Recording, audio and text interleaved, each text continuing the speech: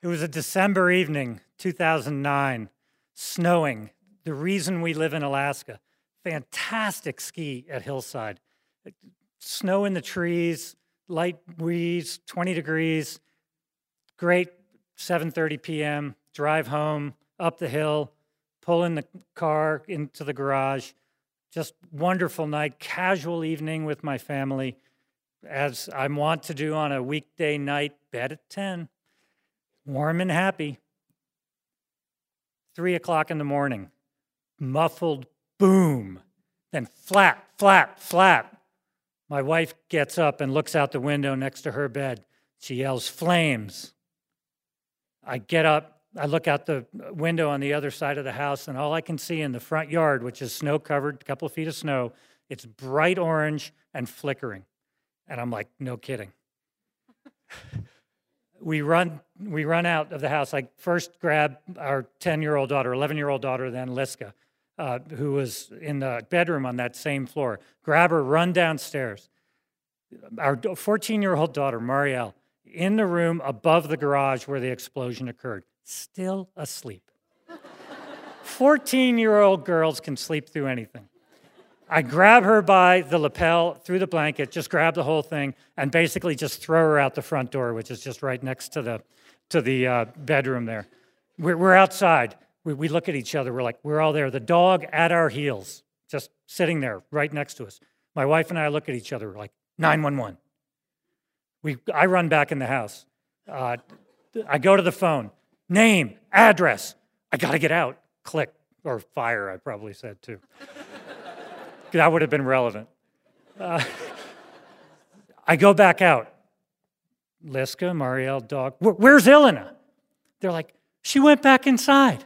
I'm like, what? Well, anyway, it was a 4-letter word that I said.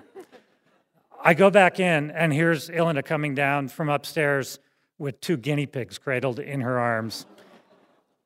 As we're going back out, I look at Marielle's room, which is right next to the front door, and from floor to ceiling, it is thick black smoke coming up out of that room, and the smoke alarm goes off at that moment. Outside, look around again. Are we all here? It's 3 o'clock in the morning. It's snowing. We're like, can't get past the driveway because the flames are 40 feet high. The side of that house on the south side is 40 feet high. The flames were taller than the side of the house. That quick. Post hole through the front yard to the road. Walk to our neighbor friends, Karen and Steve's house. Knock on the door. Knock again. It's 3 o'clock in the morning. Pound on the door. They thankfully got up and let us in. And immediately, having been in that house so much and my kids since they were born, we were enveloped in warmth and spiritual warmth and physical warmth. It was wonderful. Put the kids on the couch, wrapped them up. My wife and I look at each other, we go, home office. We run our own business, our records, all of our computers. I'm like, I'm on it. I grab Steve's clothes, which ill-fitting as they were, and his boots, and I run back, dog at my heels. I go to the house. I'm going down the driveway, and kaboom, the second garage bay explodes out, a massive explosion. And I'm like, wow, I can't get past that. No way I can get past that. I'm thinking, okay, go around the north. So I run back out on the road, go to the other side of the house, and I start post-holing through the snow. It's all alders on that side of the house. I'm like, I can't get through this. And then I realized, if I can get to the back of the house where the office is, it's locked. I'm not going to be able to get in unless I break a window. Maybe not a good idea when there's that much flame inside the house. Come back to the road. By that time, 2 police officers pull up.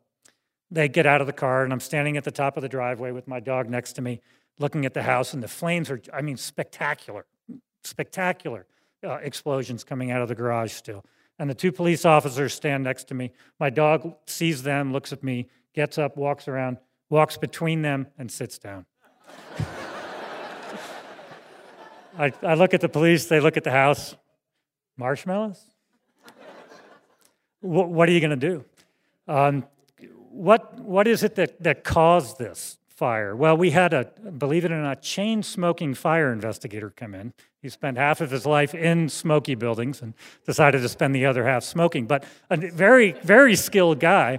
And he walked me through the house and did his investigation, and he concluded that my car, which was a 1-year-old Subaru, had somehow sprung a leak that night. It was soft roads. Remember, it was snowing. It was this December night.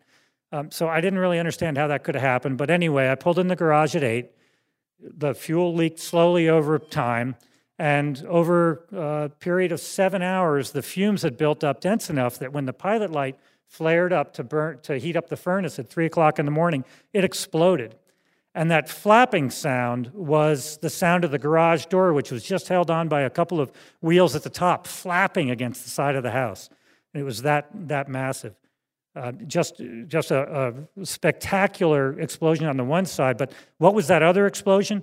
Well, it was the other car in the garage, which had an absolutely full tank of gas, just a few minutes later, blowing up.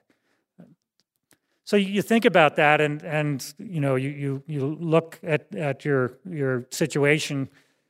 The fire department came up. They did a great job putting the fire out. They, really to be lauded. We're above the water service, so they had to chain up and get up there. But the house was what wasn't totally burned was so smoke damaged that you didn't want to touch it. But really, what does it matter? If you think about it, we weren't injured. Not a single molecule of smoke got into either of my kids' lungs, or the dog's for that matter, or my wife's, or mine. That's something to be grateful for.